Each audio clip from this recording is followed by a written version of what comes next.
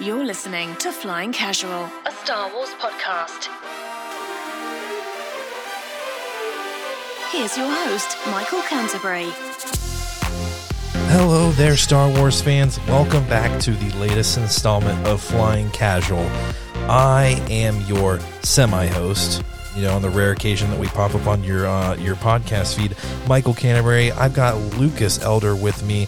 Hopefully you remember us, folks. We've been gone a little while, but this is your quarterly podcast update with us. I kid. We're going to get back to regular scheduling, but times are crazy. Luke, work is crazy. Our kids are crazy. There's damn Chinese spy balloons getting shot down out of the freaking sky. The world is a crazy place right now, and it just so happens we don't have a ton of time for Star Wars. Lord of the Rings occupies a lot of our minds right now. But how are you doing, man? I'm assuming here in Ohio you were not within range of the falling debris from the balloon, right? I think this is how episode 10 starts. I'm imagining the crawl now. A spy balloon floats over the New Republic headquarters.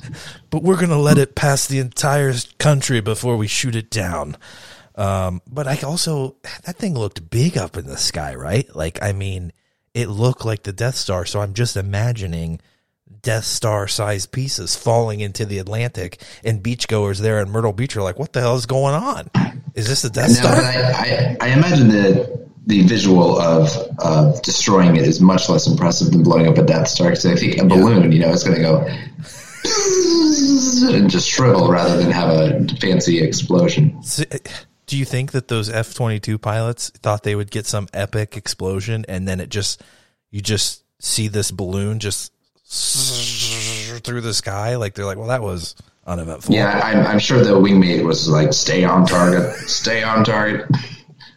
I don't know. This balloon really knows some maneuvers. Is that Han Solo in there? Oh man, how many Family Guy Star Wars references can you make? I don't know. That just got me really excited. Well, like you said, it was definitely bigger than Womp Rat. So no problem. At least 6 meters. Oh, guys. So I hope you two were not within range of that falling debris there on the Carolina coast. Scary times here, but looks like old POTUS said, "Shoot it down, boys," and that's what he did. I think Joe Biden himself actually went up, flew at F-22, and took it out. That's what I'm hearing. But guys, I hope you're doing well. It's been far too long, and that's my fault.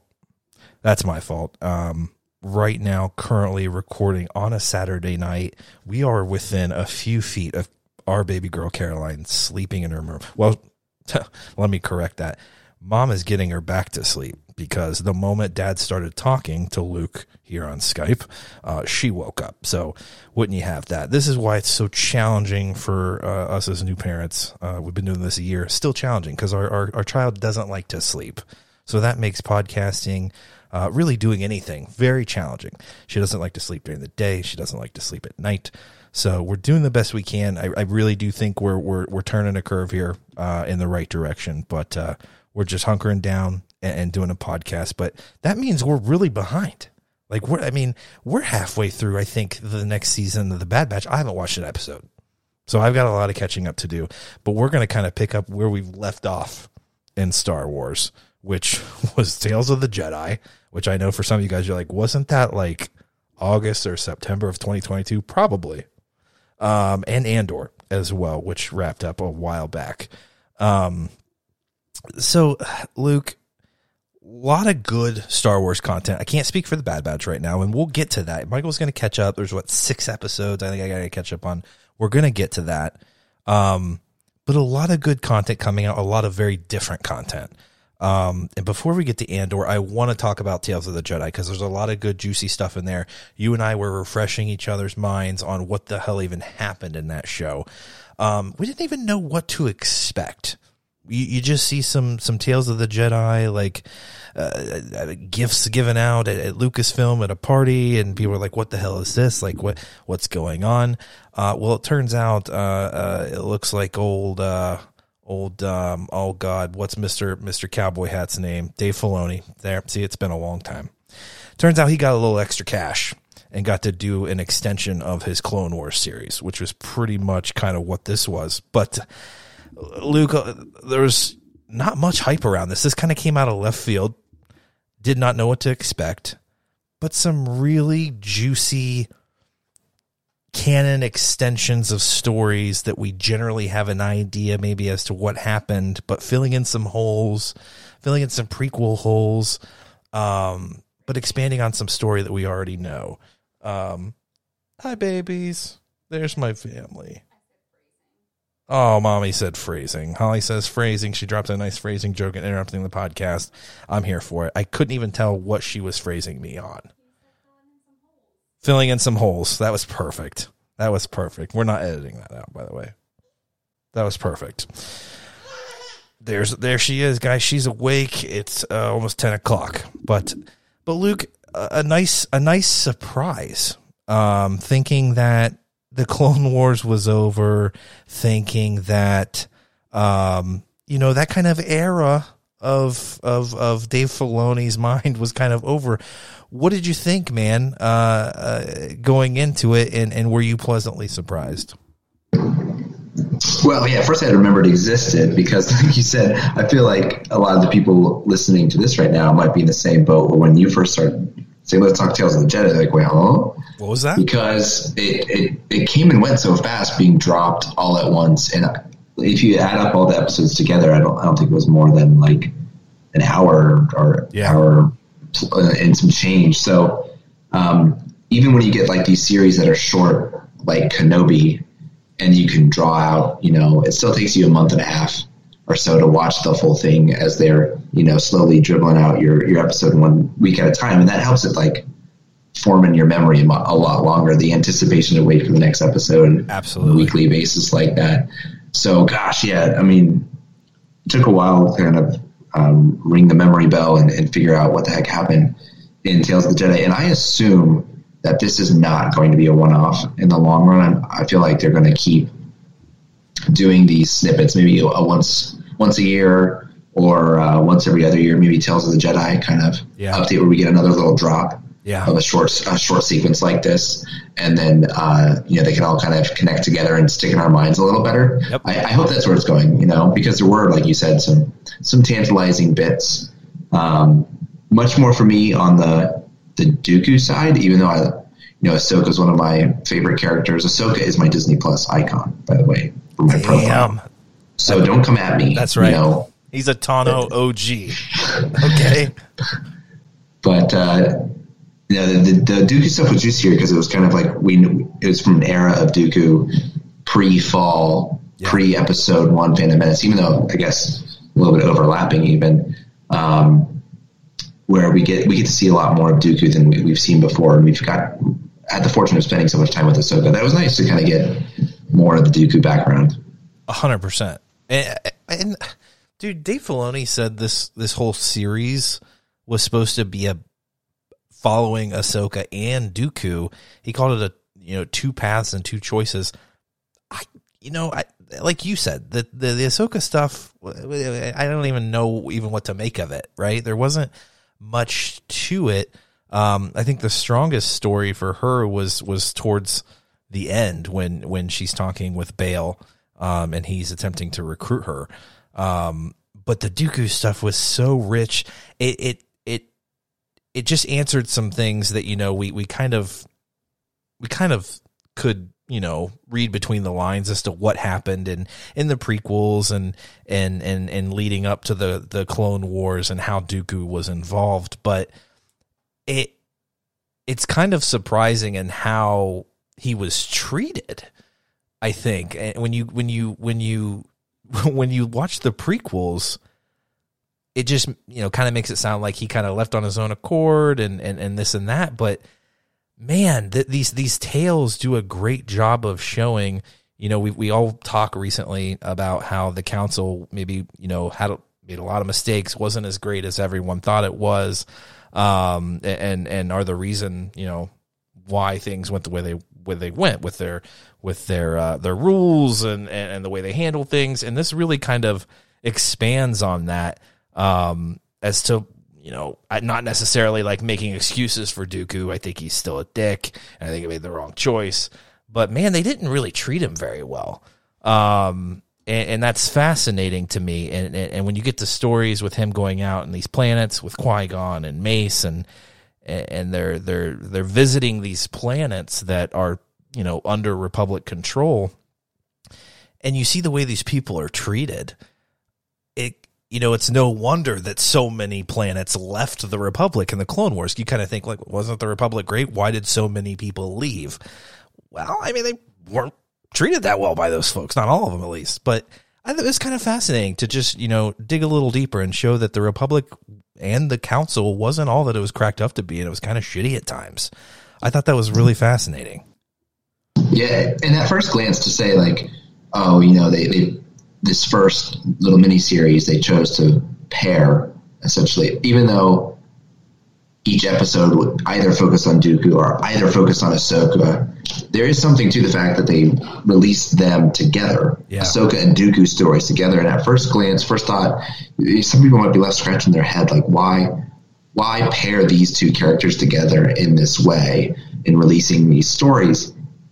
And I think they're perfect characters to look at side by side, because you mentioned how we get to see Dooku go through missions as a Jedi Knight where he's sent to help resolve conflicts, and we see that Dooku has problems with the sort of the Jedi orthodoxy and the way they would like to go about things, and he has his own ideas of how to resolve things. Yeah, and in the end, through the Clone Wars series, we see Ahsoka go through that same experience. Thing. Yep. And it's about the choice that the two of them make when they bump up against that, realizing that there are certain problems with the way the Jedi Order approaches some business around the galaxy and the way that they operate.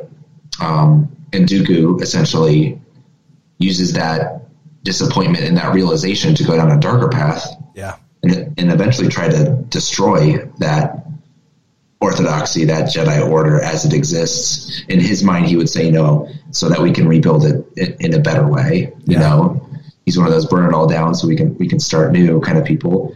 But then Ahsoka's like, well, I still value a lot of the teachings and the message of the Jedi. I think in certain ways it should be practiced differently, and rather than try to destroy it or take it down or stay a part of it, I'm going to just go be my own person and find a way for me to still be a force for good in the galaxy, but I can be a force for good without being a part of the Jedi Order necessarily as it existed, at the time of the prequels. 100%, dude. I was in that same boat that you were speaking, that just on the face of it, you could just watch this limited series and be like, how are they related? But like we were talking about, it fits within the bigger Clone Wars picture, prequel era. Like, you're just plugging holes in. And when you look at those two characters, like you said, very similar trajectory and the way they were treated. And then they choose two different paths. The crazy thing is that Ahsoka was probably even set up to even follow that dark path. Anakin, hadn't turned at that point with her, but like his teaching style and things like that, they weren't as rigid as Dooku taught under Yoda, right?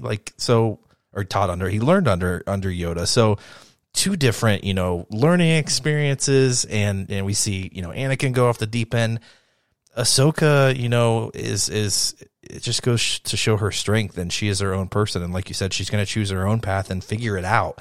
And that's what's exciting about all the untold stories as to how she figures that out. We get a little bit of it in the novel with her, which this series actually touched on a moment from that novel. Retconned it. I don't know. People were upset when this happened. I don't even know what the differences are at this point. It's been so long, but I know some people were upset. But it's just the gist is the same. The same thing essentially happened as happened in the book. But I mean, it just adds so much more to Ahsoka, and makes me talking about this makes me more excited for her series too, because I wasn't really excited.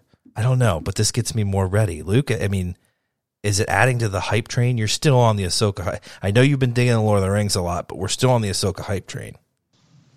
Yeah, I'm in a situation where I need no hype for the Ahsoka series. We're not really going to get into, I don't think, in this conversation what 2023 holds in store. Yeah. Because it's going to be a crazy Star Wars year, and we're barely have dipped our toe in it at this point with a little bit of Bad Batch kicking things off. By the end of this year, what's going to have been laid out before us in the banquet of Star Wars, we're going to be stuffed, and Ahsoka is probably the most anticipated thing for me. So I need no extra hype. You know what I'm thinking about, though, Luke?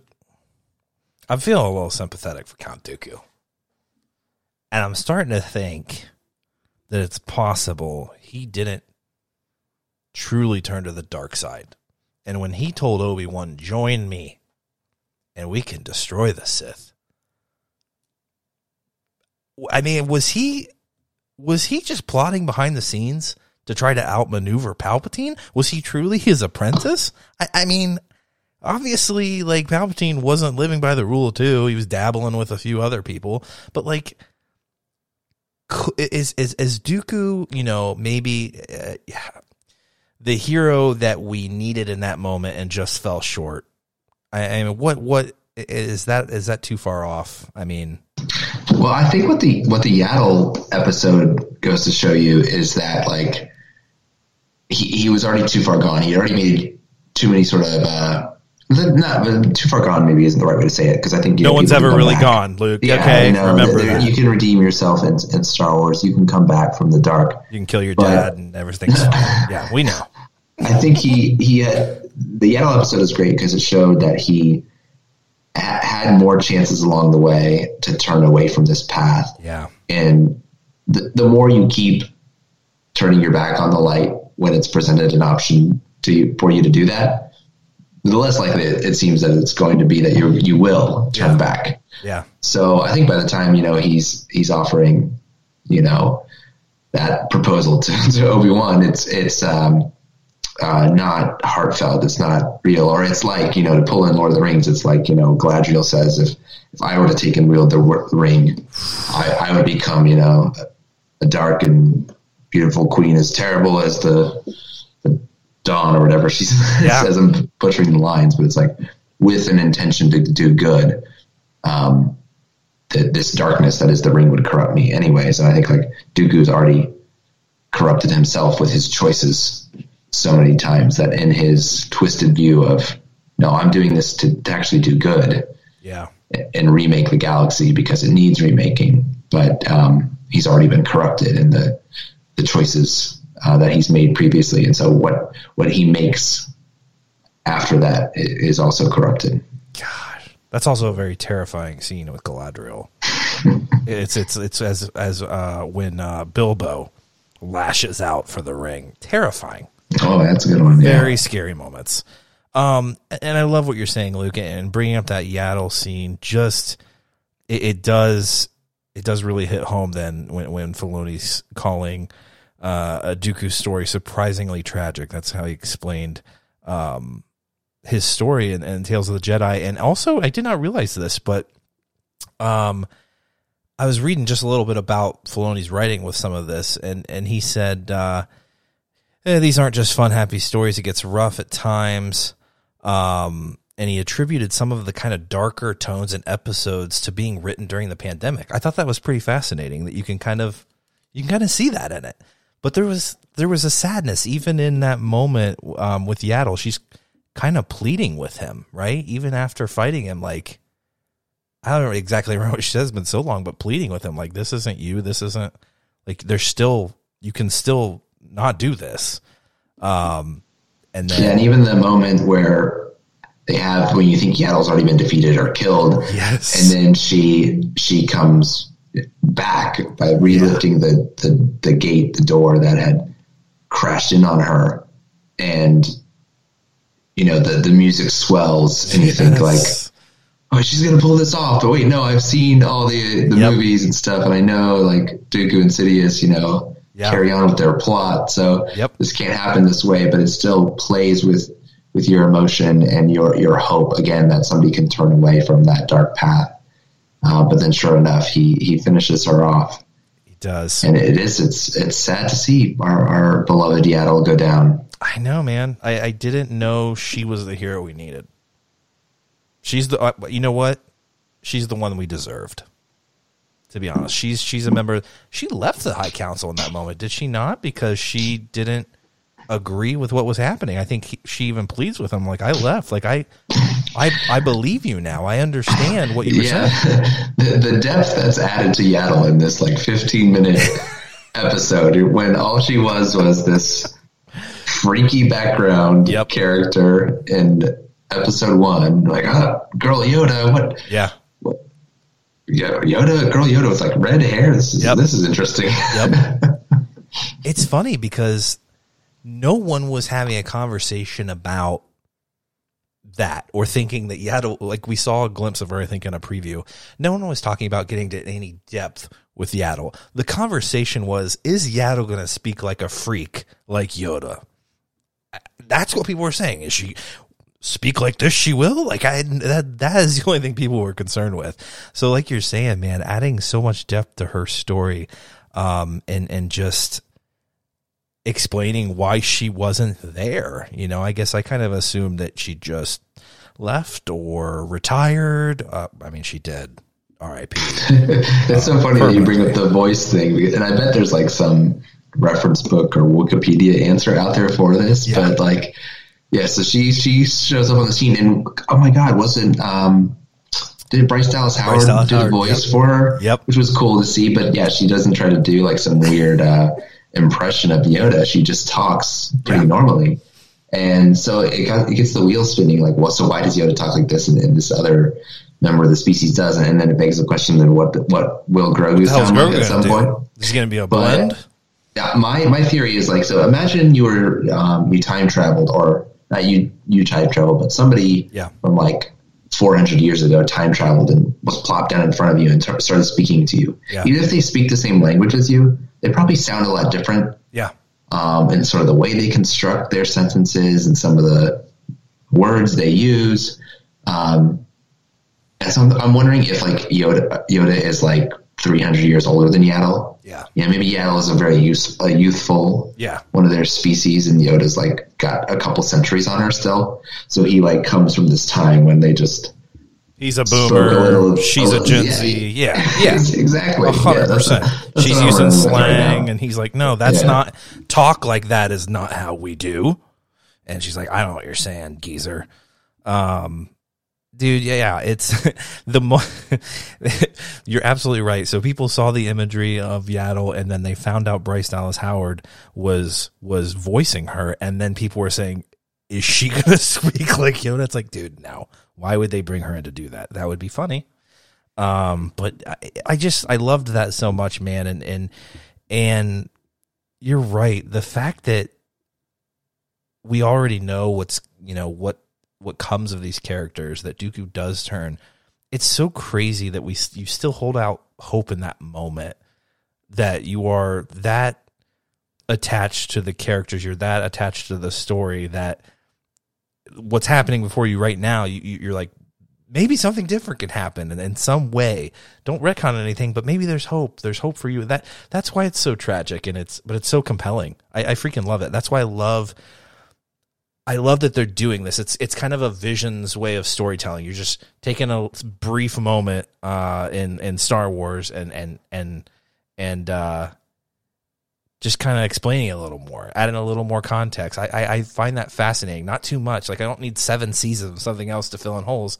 Like, this is enough. That's why, Visions, we had no idea what was going on, but it left a lot of room for dialogue and conversation, and that's what's happening with these tales. I absolutely love it, and I hope they do continue it.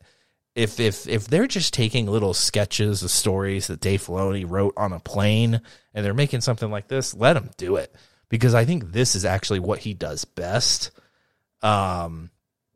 I don't know if directing entire series of like live action is like his strong suit, but he's a hell of a writer in Star Wars, and he understands these characters. So there's still a lot of story out there to be told. Hell, post Order 66, that we're going to find out that we're going to get more of this, and I'm super excited for it. But Yaddle, the hero we deserved. Gone too soon. What else and in terms of the confrontations, the Yaddle versus Dooku confrontation was so great. Yeah. And you touched on the Ahsoka episode that basically is a very brief retread of a lot of the plot of E.K. Johnston's Ahsoka novel, where it's, post Revenge of the Sith, but sort of, pre-Rebels, before Ahsoka gets kind of connected back in with the Resistance, the rebellion, and she is out just on her own trying to survive in the post-Order 66 world. Yeah. And she ends up on a farming planet and kind of getting ingrained in this new society and kind of finds her place where she feels comfortable. And then all of a sudden, sort of that old life comes back to her in the form of an Inquisitor finding where she is and having to deal with that. And like you said, some people, I think this always happens with these situations where they pull something out of one of the books and bring it into live action. Or not live action, or one of the TV series, whether it's animated or live action. Yeah. And man, more often than not, you have a lot of people who get upset about the differences. I thought it was great what they did, where I felt like it was paying homage to it. Yep. That story and the value of it, and I felt like it was if I were E.K. Johnston, and I think she was excited about it. Yeah. I think she made some social media posts when the episode came out. I could be wrong; my memory might be a little off there, but I would be excited as an author if they took elements of my idea and valued it enough to bring it into another medium like that. And I think the showdown that Ahsoka had with the Inquisitor in that episode was a wonderful duel and confrontation.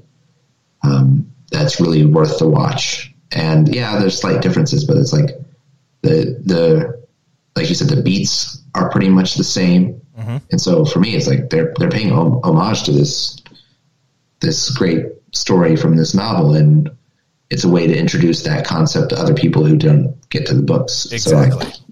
So, for me, it's way more of a positive than Filoni anything. He could have done whatever he wanted.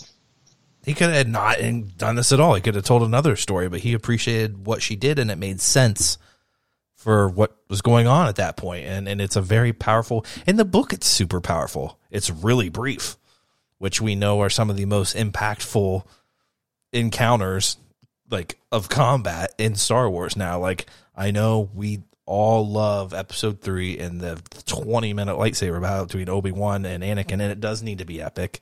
But some of these more brief, encounters are some of my favorite. Obi-Wan and Maul, their final confrontation. There's some pretty brief fight between Obi-Wan and Vader in the Obi-Wan series. That's great. And her fight here was brief, but it just kind of showed her mastery, even going away for so long, which is, there's something there, Luke, because there's a difference between Obi-Wan and Ahsoka, but even when she's pretty removed from all of it, she still remains very strong with the Force, very apt at taking down Inquisitors. Like, I don't know, man. It really speaks to how valuable she could have been to the Council had they not turned their back on her. I don't know. Yeah, and do you remember if it made it into the episode or not? I feel like it didn't make it into this particular story, but one of the best elements, I think, of the story in the novel is, a lot of the comics and the novels introduce this idea of how the Kyber crystals become red for a Sith user or a dark side user, and this notion of bleeding the crystals is that all the dark side lightsabers are red because they go through this process of they obtain a kyber, whether it was one maybe they had prior or they obtained it some way, maybe took it from somebody, and then they sort of pour their malice and their hate and the dark side into the crystal, and it's called bleeding the crystal, and that's why it comes out red on the other side. So I think one of the great elements of the novel, and you'll have to let me know if you recall if it made it into the episode at all, is that at the time that she encounters this Inquisitor, she's lightsaberless. Yep.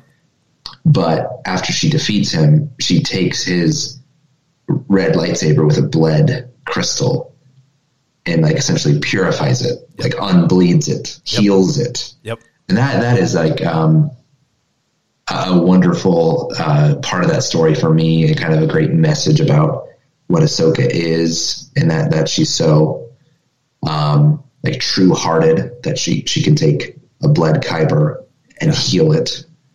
Do you recall that? I don't think that. I don't think it was in the episode. Story, yeah. I don't think it was in the episode, but I love what you're saying. That is just another way that shows that like she kind of is this just constant light. She's a North Star hero that's always gonna have her compass pointing north. That's just someone you're gonna be able to depend on.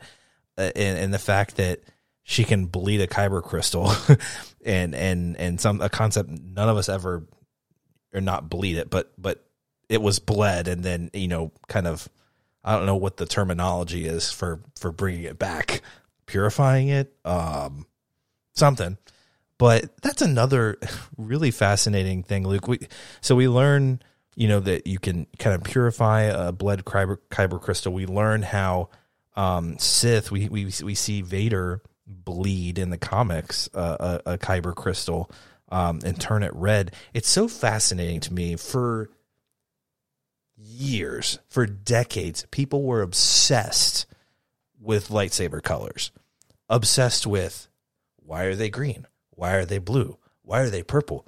Ooh, there's yellow ones. Cool. What does that mean? And there's books about this stuff.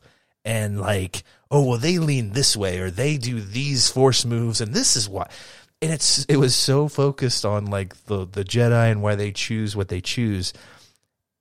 And now the most fascinating stuff to me is the red lightsabers, and they've added so much cool story to why they turn red, and you can actually purify them. That's fantastic. But like, I don't care about purple sabers. I don't care about any of that stuff. Maybe one day we'll understand a little more why. Maybe Filoni will fill that in for us. But right now, it's like, who cares? You can bleed one. You can purify it. That's cool. I just find that fascinating that the tables have turned on the lightsabers, and red's a little more interesting. That doesn't mean I'm a Sith, patrons. Okay, still holding the light here. Somebody has to. In the casual family. But Luke, is there anything else that we're missing? I mean, it was really cool on the Naboo scene and the episode, the last episode where Ahsoka shows up. It was just kind of like the Ahsoka moment from the Ahsoka novel. It takes us right into episode 3. And you're just kind of like, wait, are we? And then like they go to a different scene, and Ahsoka's there, and it's just so cool. It's just another moment where we're kind of filling in some, tying in the Clone Wars and the prequels, and it just seemed purposeful to really remind people that Ahsoka was around then, and she's going to be around now post episode 6, and it felt really purposeful. To kind of show that moment, but that there was a real respect for Padme there, which was really cool. I just love the way it tied into the prequels. They're doing a really good job of that with everything, with the Clone Wars, with the Bad Batch. It's never felt more connected for me, and this just kind of was a little more icing on the cake.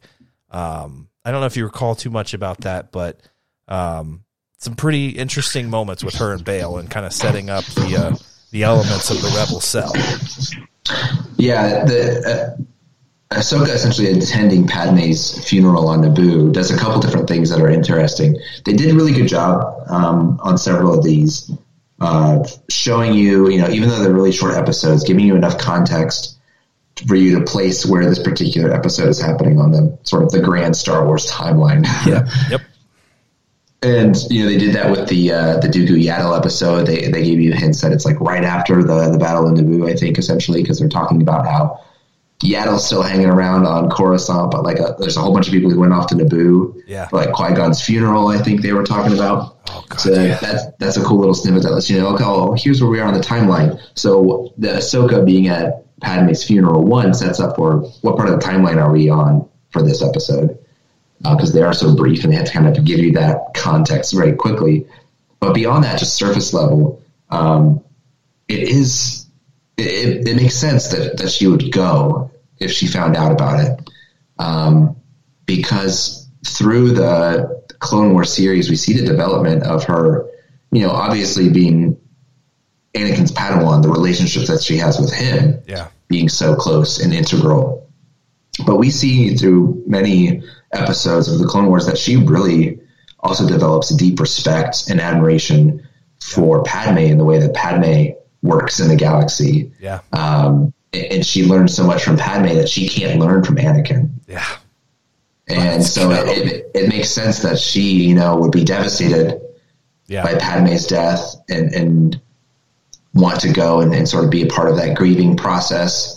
And because the Order's destroyed and gone, and there's nowhere for her to do that same thing for Anakin. So I think when she's there, she's there to grieve both. For her, I think it's both of their funerals. It's both Anakin and Padme's funeral. Not even knowing that her master was the one who caused it all. It's so goddamn tragic, Luke.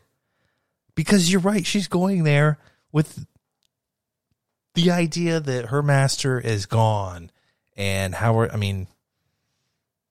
do they even, is there any sort of recognition for Anakin in any storytelling of him passing? Like, I think in the comics, they talk about him as a hero, right? But because people don't know. I don't think they come out and say it explicitly, but I think you're supposed to assume that the galaxy thinks most of the Jedi were wiped out. So if there's a Jedi I haven't seen or talked to lately, I'm assuming they're gone for good. Yep. And so I don't know that Ahsoka has any real deep confirmation that Anakin's gone, but I think that's the working assumption for everybody. Yeah. At that point, pretty much. Gosh, what a really, really solid series. A nice surprise. But I agree, I so agree with what you said, Luke. It was easy to forget about it if you don't revisit it, because it did all drop at once. They're so short, you're inclined to just watch them all at once. And it does get really juicy there towards the end. So that was, I'm glad we revisited it. And I kind of want to watch it again because I know there's little details that we're forgetting. This was months and months ago. So we might need to revisit that, but a nice refresher on Ahsoka and a tragic story for Dooku. But no one's ever truly gone. All right. Well, let's take 5. We're going to let Luke get a little beverage. I'm going to take a little drink myself.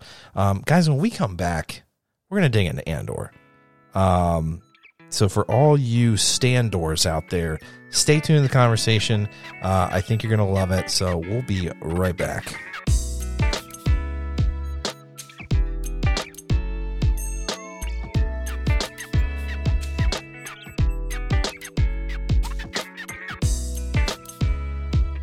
Fam, welcome back.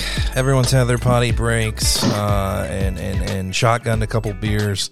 I saw Luke slamming a Bud Ice real quickly. I'm kidding. Luke, what are you drinking, actually? Yeah, I couldn't be farther from what I'm doing right now. It's so funny. I'm drinking a sour beer from local Columbus Sour Barrel House, Pretentious Barrel House. Jesus, of course it is. They know that sour beer drinkers are pretentious, so they just named the brewery that. And I am drinking it out of a branded Pretentious glass. That's basically like a wine goblet, but that's how you should drink a sour beer. God damn it. I love it. It's like we planned that. I thought it was a Bud Ice. God damn it. It would be great to see me drinking a Bud Ice out of such a nice glass. It would. That would be a big surprise.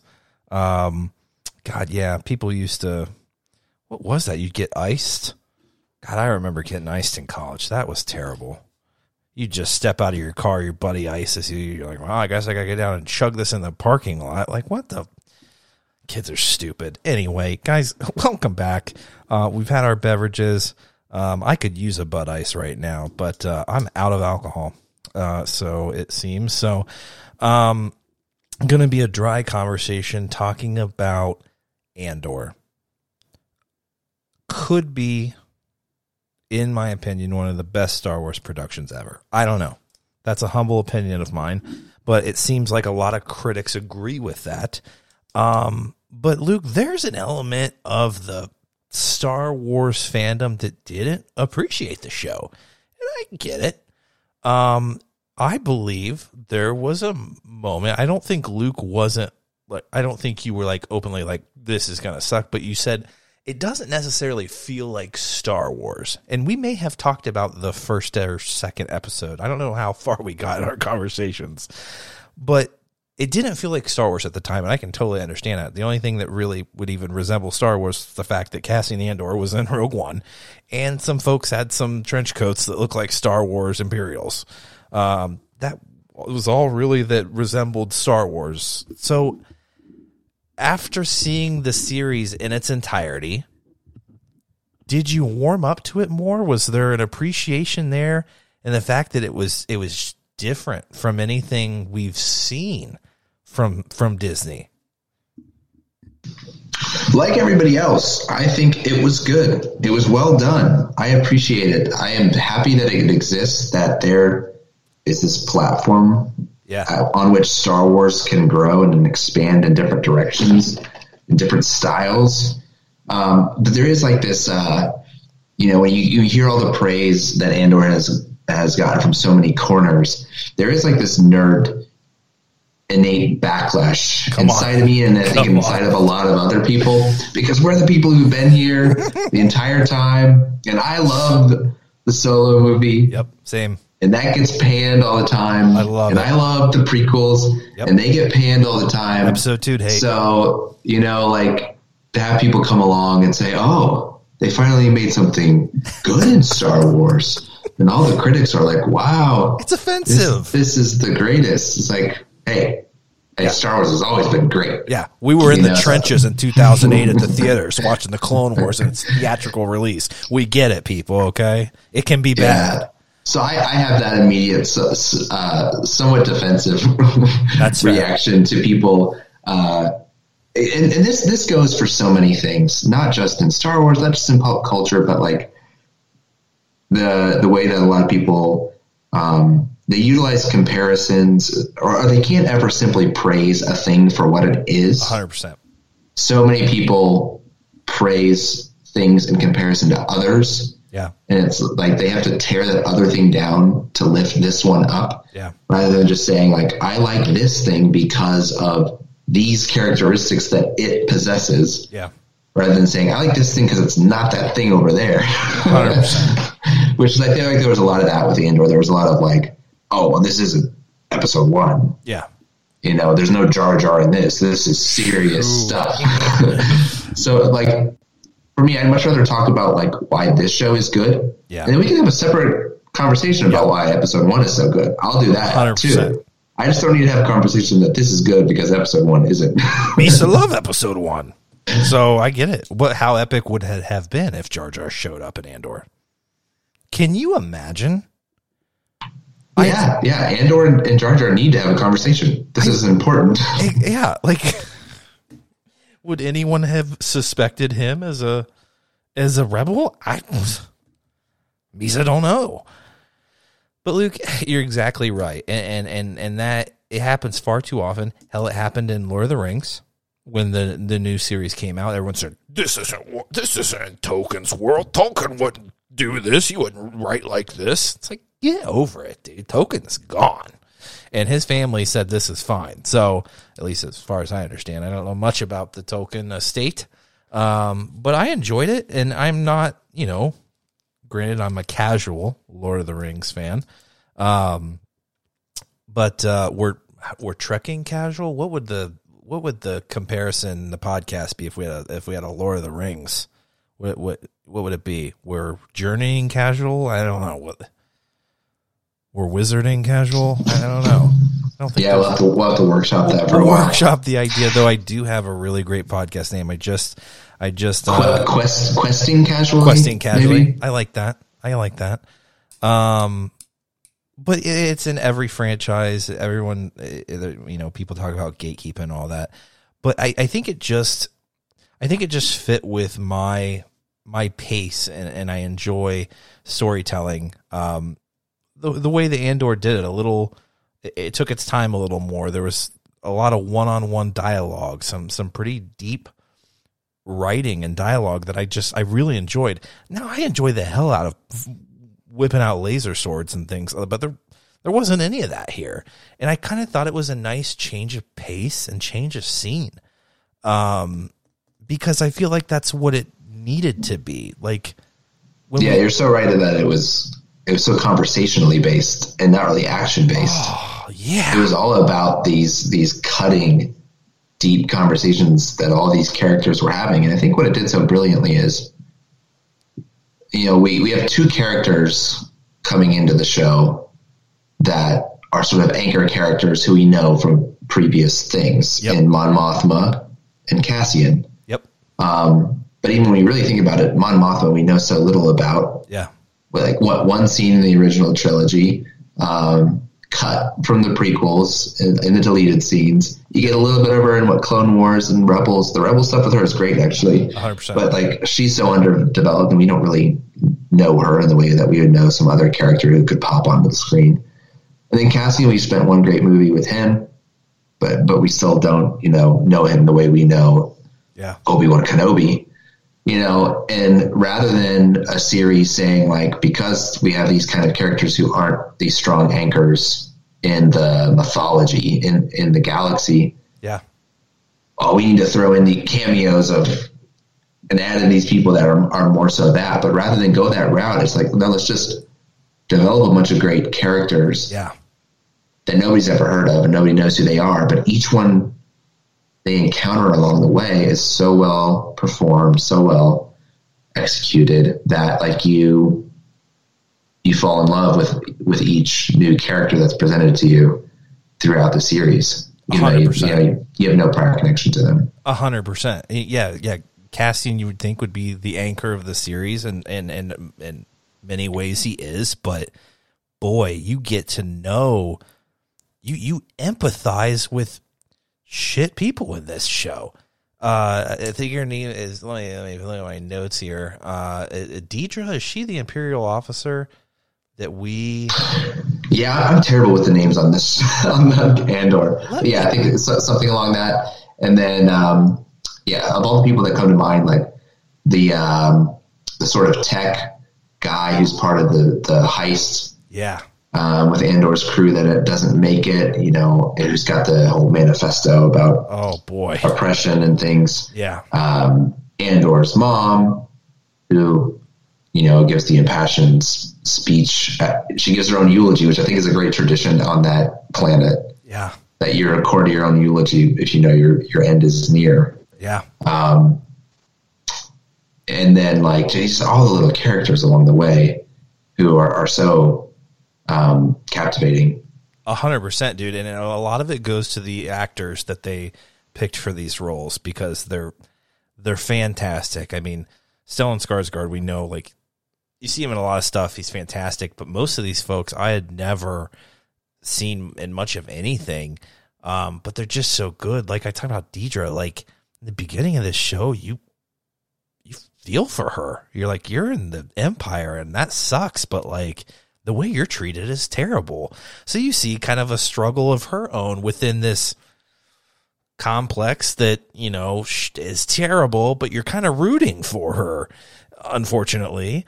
And then when she kind of gets to where she's going, you're like, you're a real asshole. Like I feel bad for rooting for you, but that's just the great writing that, I don't know, every single conversation I was captivated. I couldn't crank up the volume enough because I'm sure my daughter was screaming and I'm just like, let me put the subtitles on. But every single conversation they were having, I was just captivated by. And then that could, those very deep conversations could build up to a nice action scene. There wasn't a ton of action in the show, but the prison break scene was really tense. When Cassian escaped initially from the old whoever that corporate guard was, that was pretty intense. Like there was some really good action in here, but man, it was the dialogue for me, Luke. And that prison sort of storyline is a great example of what the show did, because I was really disappointed when that lasted multiple episodes. I was like, I want him to get out of here. I don't want to watch this prison stuff for very long. And then I was hoping to be like 1 episode, 1.5 episodes and done with it. But gosh, I think it stretched into 2 or 3. Yep. And I think 3. But then by the end of it, it was one of the most well done of the little arcs within the first season. And Andy Serkis's performance was so fantastic. So good. Funny to I've been like I was telling you before we started recording, such a Lord of the Rings world, and to see him pop up. And obviously not his first role in Star Wars either. Yeah. Because he was the voice in the motion capture for Snoke. So it's interesting that he got to come back and play another role, and just as him, which he so infrequently gets to do on film too, which is funny. And he was so great. But that prison arc, one of the darkest things ever in Star Wars. Like, imagine how, in A New Hope, when the kind of the torture droid floats in the Leia's cell, and rather than show you what happens to her, you cut away, or when Han's being tortured in Empire Strikes Back, you at least hear his screams, but you don't kind of like see a lot of it. But yeah, that whole prison arc, it was like getting to see what happened with Leia in that probe droid, or staying with Han longer as he's getting tortured in some ways, about how dark and hopeless it was. Yeah. Dude, it was the realism that just really captivated me. And we've seen, elements of the beginning of the Empire and why some planets, or, why some people join the rebellion and things like that. But man, this was so real. There was so many really dark scenes. The prison scenes and how those people were treated, Bix being tortured. There were so many real, kind of scary, real moments that made it feel relatable to the world in which we live, and made you kind of understand this is what led to this rebellion. This is the on the ground interactions that people are having. It's not just, this farm boy who has wizard powers. Like, it's your everyday people that are experiencing this day in and day out. And it's torturous. And Cassian went to prison for 6 years for loitering. Like, what? It's crazy. But like, it just felt, I don't know, it was so real.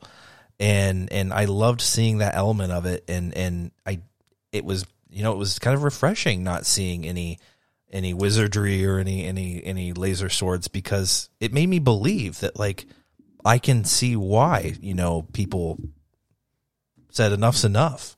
And you see, different elements of that in the past that people take, but I don't know, man. There's something, I had so many notes about this, but I just enjoyed it a whole lot. And it's so crazy that they can take a story like Cassian's and do something like this. I don't even know if Diego Luna as Cassian was the standout in the show. I don't know, because I was captivated by Mon Mothma and the relationship that she's in, and how that affects the good that she wants to do. And just the everyday interaction she's having with her family, and the issue she's having with her daughter. And she's like, am I going to lose my daughter to continue to do good in the Empire, or to do good for the rebellion? Like, people making sacrifices in everyday interactions was just something you don't see. We know people make a lot. How Luke lost his family. Thank God we didn't see him burn alive on Tatooine. But we understand these people have made sacrifices for the greater good. But you're seeing it in real life interactions, and it was heartbreaking, man. Luthen's speech. Are you kidding me? That monologue that felt like it went on forever, but I couldn't stop listening, because this dude is just saying, like, I knowingly choose loneliness for the greater good. And I know I'm missing out on a lot, but this is more important. It was so goddamn sad. But like, people making sacrifices and seeing it play out in a real world environment was so compelling to me. And Ezra's story is great, and Cassian and the crew and all, and seeing, what things are like. But they still have those magical powers that allow them to do things that the ordinary people can't do. They can easily escape when they're captured, by the Empire by using fancy tricks and things like that. But, Cassian, how long was he there? Years before he could escape, and it was just super tragic, man. It was super tragic. Yeah, it's funny that you bring up the Mothma side of things, because with Cassian, I can kind of see where the subsequent seasons are going to go with Cassian. Yeah. And this season was very much about establishing him coming to an understanding that even if he tries to just live for himself, yeah, and I'm just going to get mine, I'm not going to worry about anything else, that he still gets sucked in by the machine that is the Empire, controlling the whole galaxy and oppressing so much of the galaxy that even if he tries to turn a blind eye and say, yeah, I'm just going to get mine and relax and not worry about, the broader societal problems in the galaxy. Yeah. I don't need to get involved with that. Him, getting sucked into that and realizing that there is no escape from it with how all consuming the Empire is. And then with the motivation of his mother's rebellious speech, yeah, and inciting others to rise up against this oppression. You see that whole arc where this first season established how he goes from a person who's ambivalent to a person who's going to care enough to get involved with the rebellion. And I think we'll see him get tied more into the rebellion in subsequent seasons. Yeah. I think it'll start to feel a lot more connected to what we traditionally think of as Star Wars, and start to be more, more Star Warsy elements play out in his storyline. But Mothma, for me, I have no idea what her subsequent seasons are going to look like in this show, really. So it's almost more fascinating to me to see what they're going to end up doing. I could be wrong about Cassian, but I feel like I know more of what the Cassian side of things is going to look like in the subsequent seasons. But Mothma is a bit of less known to me. I assume maybe she'll get involved too with some of this stuff, and then maybe her and Cassian will hopefully cross paths and we'll get some scenes of them together. I hope so. But I think she's going to follow kind of in Luthen's footsteps, and when she gets more involved, I think she's ultimately going to lose everything. And when trying to do the good, I see her daughter turning on her. I mean, obviously her husband is so uninterested in their relationship, and it's obviously, it's so crazy when we were just seeing their first interactions. I think I actually sent you an article, Luke, after I'd watched this episode, and Holly and I had a conversation about Mon Mothma and her husband's relationship, and we were like, God, this seems like an arranged marriage. Like, it absolutely seems like this was an arranged marriage, just the coldness in their interactions and the the ideal couple coming to it. That's what it felt like. And then we actually were trying to read up and find out more about what is the story, and they were saying, Tony Gilroy and the writers were saying that's exactly what happened. And it's just going to be more of that, I think she's going to have to give up her family. Having a daughter of my own, I can't imagine giving up my daughter for the greater good of the world. But I think what are you willing to sacrifice for this? And we'll see her sacrifice a lot.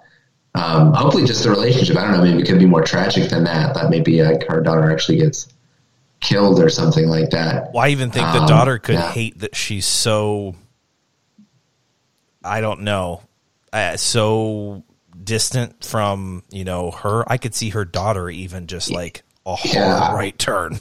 Now, we had that whole conversation with the Tales of the Jedi about retconning something that came before potentially, and how people get up in arms about it, even if the spirit of the thing is the same. I'm thinking to some of the great Rebels episodes that Mon Mothma's in. So like oh gosh, what do they call it? Rebel Cell and Rebels Phoenix Squadron. Yep. Yeah. Yep. So like Phoenix Squadron gets word that, hey, there's this thing going down. There's this major person who's going to like defect from the Imperial Senate. Yeah. And we got to like go to this drop point to pick her up when she like announces like she's defecting and makes it known. Then we got to go grab her so she's safe. And it turns out to be Mothma.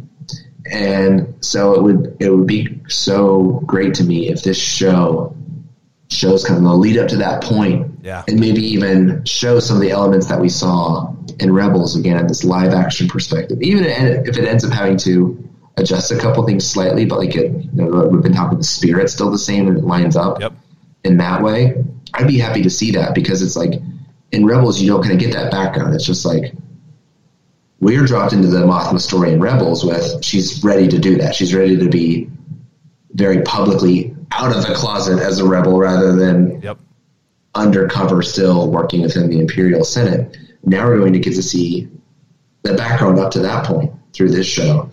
What leads to her being ready to be so vulnerable that she's out in the open as a rebel? Like, maybe she has nothing left to lose at that point. It's crazy, man. It was one of the most compelling and saddest stories of all of them.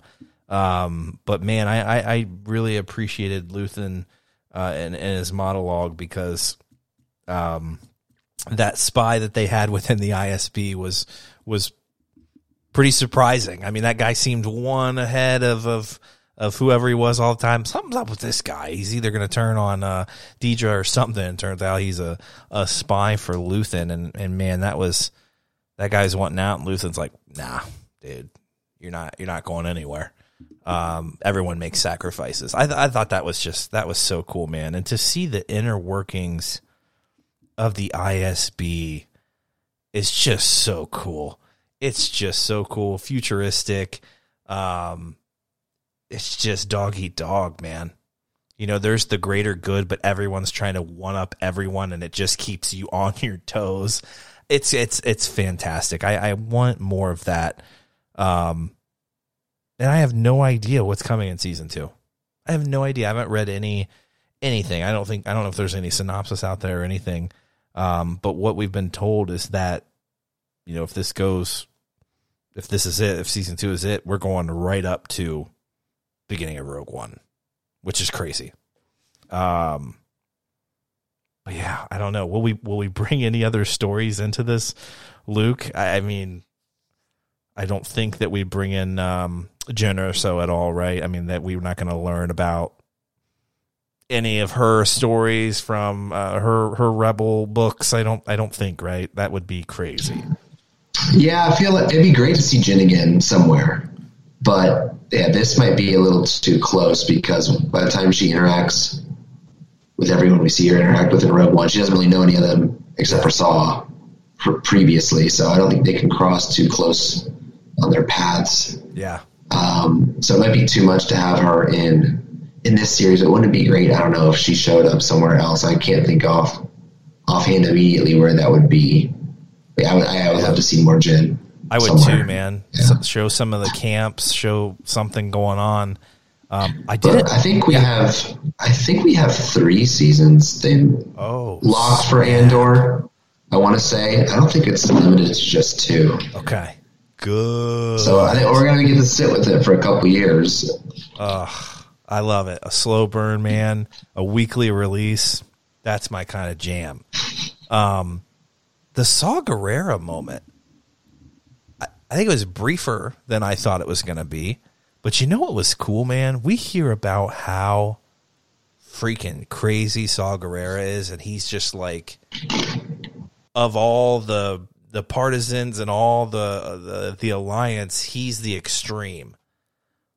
But in his interaction with Luthen, this was another elevated moment for Luthen. I was just like, Luthen's 10 notches above in the crazy category. I loved that, man. It was so like where they're talking about this particular guy, I forget his name, and Saul was like, we're obviously going to give him a heads up, right, and pull him since the ISB's been tipped off, right? He's like, nah, dude, we're going to let him go. He's like, what are you talking? We can't do, like, I thought that was crazy, man. That was another moment for me of just like, Luthen has given everything and he'll sacrifice anything or anyone to achieve the mission for the greater good of what could be to bring the Empire down.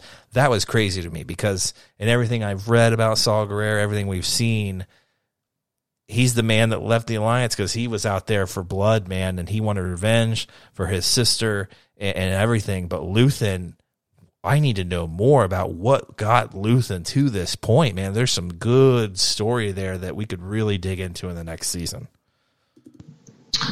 Yeah, and just to go back a second, I was trying to double check the season thing. You might be right. I'm seeing some things that are saying the second season might be the final season. Which now you got me hyped up for nothing. Yeah, I'm sorry for that because they were talking originally of like 3 or 4 seasons, and then it got I thought it got scaled back to 3, but it looks like maybe it got scaled back to 2. But yeah, Luthen, as like you were saying, might be a touch more intense than even Saw, yes. which is saying something. And I think in that Rebels episode, I keep referencing for Mothma, what develops in the Rebels series is that Mothma and Saw are 2 sides of the way to approach the rebellion, where Saw's on the, like, no matter how much collateral damage, no matter what it takes, if it hurts the Empire, it's good. Whereas, like, Mothma's like, we have to think about what's on the other side of this thing. Yep.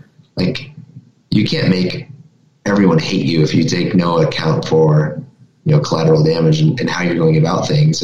If you defeat the Empire, then everyone hates you too. Yeah. Like, that's not going to turn out well either. Yep. So it'd be interesting to see, we have seen some connection between Mothma and Luthen, although it's not like super concrete just yet. A financial situation where I think she seems to be supporting some of his rebellious activities, his subversive activities. But I think we'll see kind of that dynamic that we saw in Rebels play out between Saw and her, between Mothma and Luthen as well, where she's not going to be on board on some of his methods and his way of doing the moral calculus about what is worth it when you're fighting the Empire and what's going too far. Yeah. So it'll be interesting to see that continue to develop and how much he's going to win, I think, Cassian to that point of view. Yeah. Because when we see Cassian, he's pretty cold-blooded by the time of Rogue One. And, it takes Jyn, his developing relation with Jyn, to kind of pull him back a little bit from that point of view as well. So I think I feel like that's pretty solid predictions in terms of the way those 3, Mothma, Luthen, Cassian, might interact in season 2. 100%. And I mean, we don't hear anything about Luthen, in Rogue One or anything past that. Obviously, he's like a new character, but it kind of makes you feel like, kind of the things we were talking about when Rogue One was coming out. We're like, we don't see any of these people in Star Wars. What happens to them? Oh, they all die? Okay. So that, it definitely seems like there's going to be a tragic end for Luthen. But ultimately, dude, I think it's probably going to be one that's going to give him some peace. And it will probably be when you see this alliance having kind of fully formed, and he's like, I can kind of rest now. And it's not going to be on his watch. I'm sure someone's going to take him out, but give him some validation, but also just some peace. And that, like, he kind of gave it all. He put it all on the table, and that will be interesting to see how, like you were saying, how Mon Mothma, what is she going to learn from this? Because she's on the kind of outside of all this. She's just kind of throwing some funding in because she knows it's the right thing to do. She has access to those funds. But for being this kind of master, kind of leader, planner, like, we don't see that. There's going to be absolutely a lot of growth for her there. So yeah, what will she learn from Luthen? I don't know who else she would be kind of like mentored by. I don't know. Maybe seeing the way he's doing things, that kind of solidifies for her, like you said, that route that she takes ultimately of like, we have to create a government after this. Like, we can't just like kill everybody. But I just, man, it's complicated. It adds another like element of complication to this rebellion that we all think is just like even Jyn Erso says it. What do you call yourselves an alliance, or you're all rebels, right? And it's not that cut and dry. It's not just Saul wanting to sabotage everything and go out and kill a bunch of people, and it's not just Mon Mothma being a little more diplomatic and doing things kind of under the table, but there's a darker side of it and of it all, and it's the only way it can be born is that sacrifice and that kind of in the shadows work that Luthen's doing. That's what it's going to take. It's not enough what Mon Mothma's doing. It's not enough what Saw's doing. It takes the nitty gritty. And that's what I love, man. That's what I didn't even know I wanted out of this period, but they're giving it to us, man. Phrasing. But I don't know, man. But I'm glad you're enjoying it though, and I hope other people are too. It is a different burn. It's slow. I get it. It's a lot of dialogue, but hopefully people are coming around to it. And boy, it's I'm here for it. I don't know. I think it's a palate cleanser, Luke. I don't know how else to put it. It's a nice palate cleanser. We've had a lot of Mando, a lot of Boba, and that kind of style, and I think I got a little burnout on it. So this is kind of a palate cleanser for me, but it's making me that much more excited for The Mandalorian season 3. Kind of hope we don't do another Boba Fett, but that seems like it might be coming around. I don't know.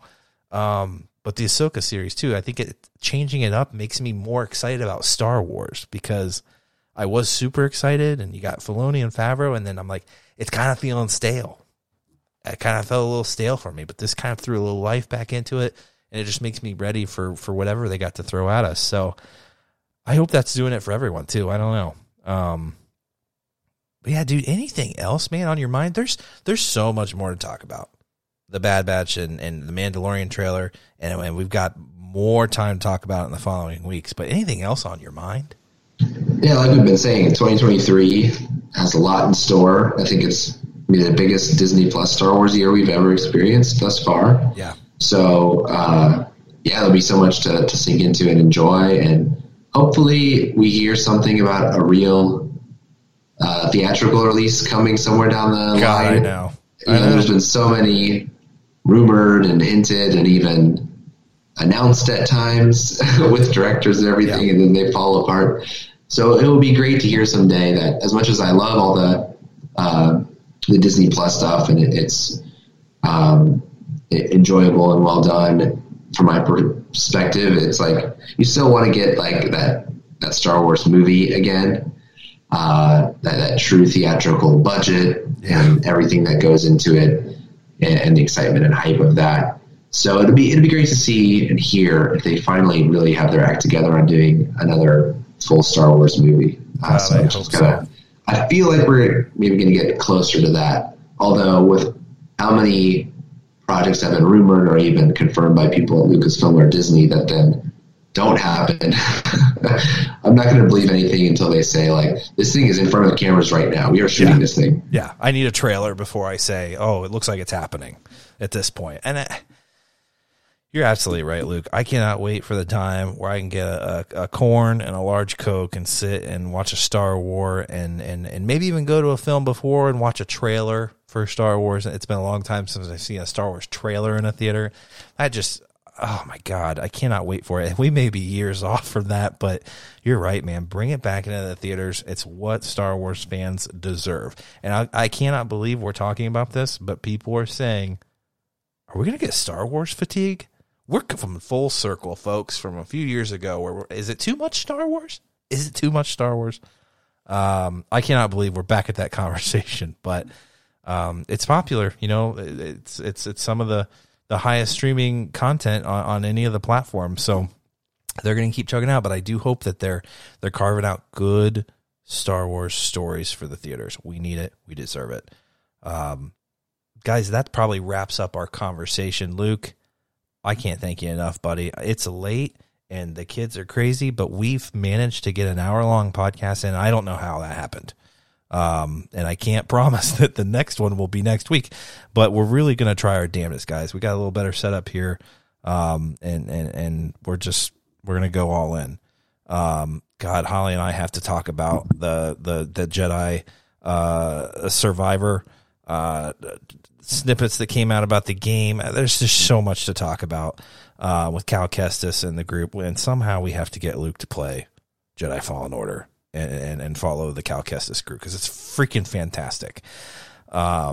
So much to talk about, so much to catch up on, but we're going to do a little bit of that on the Patreon, but we're going to come right back here and talk about the Bad Batch. I'm going to get caught up. Luke and I are going to talk about it. Luke, I mean, give me a feeler. How is this a positive first 6 episodes? Are we enjoying it?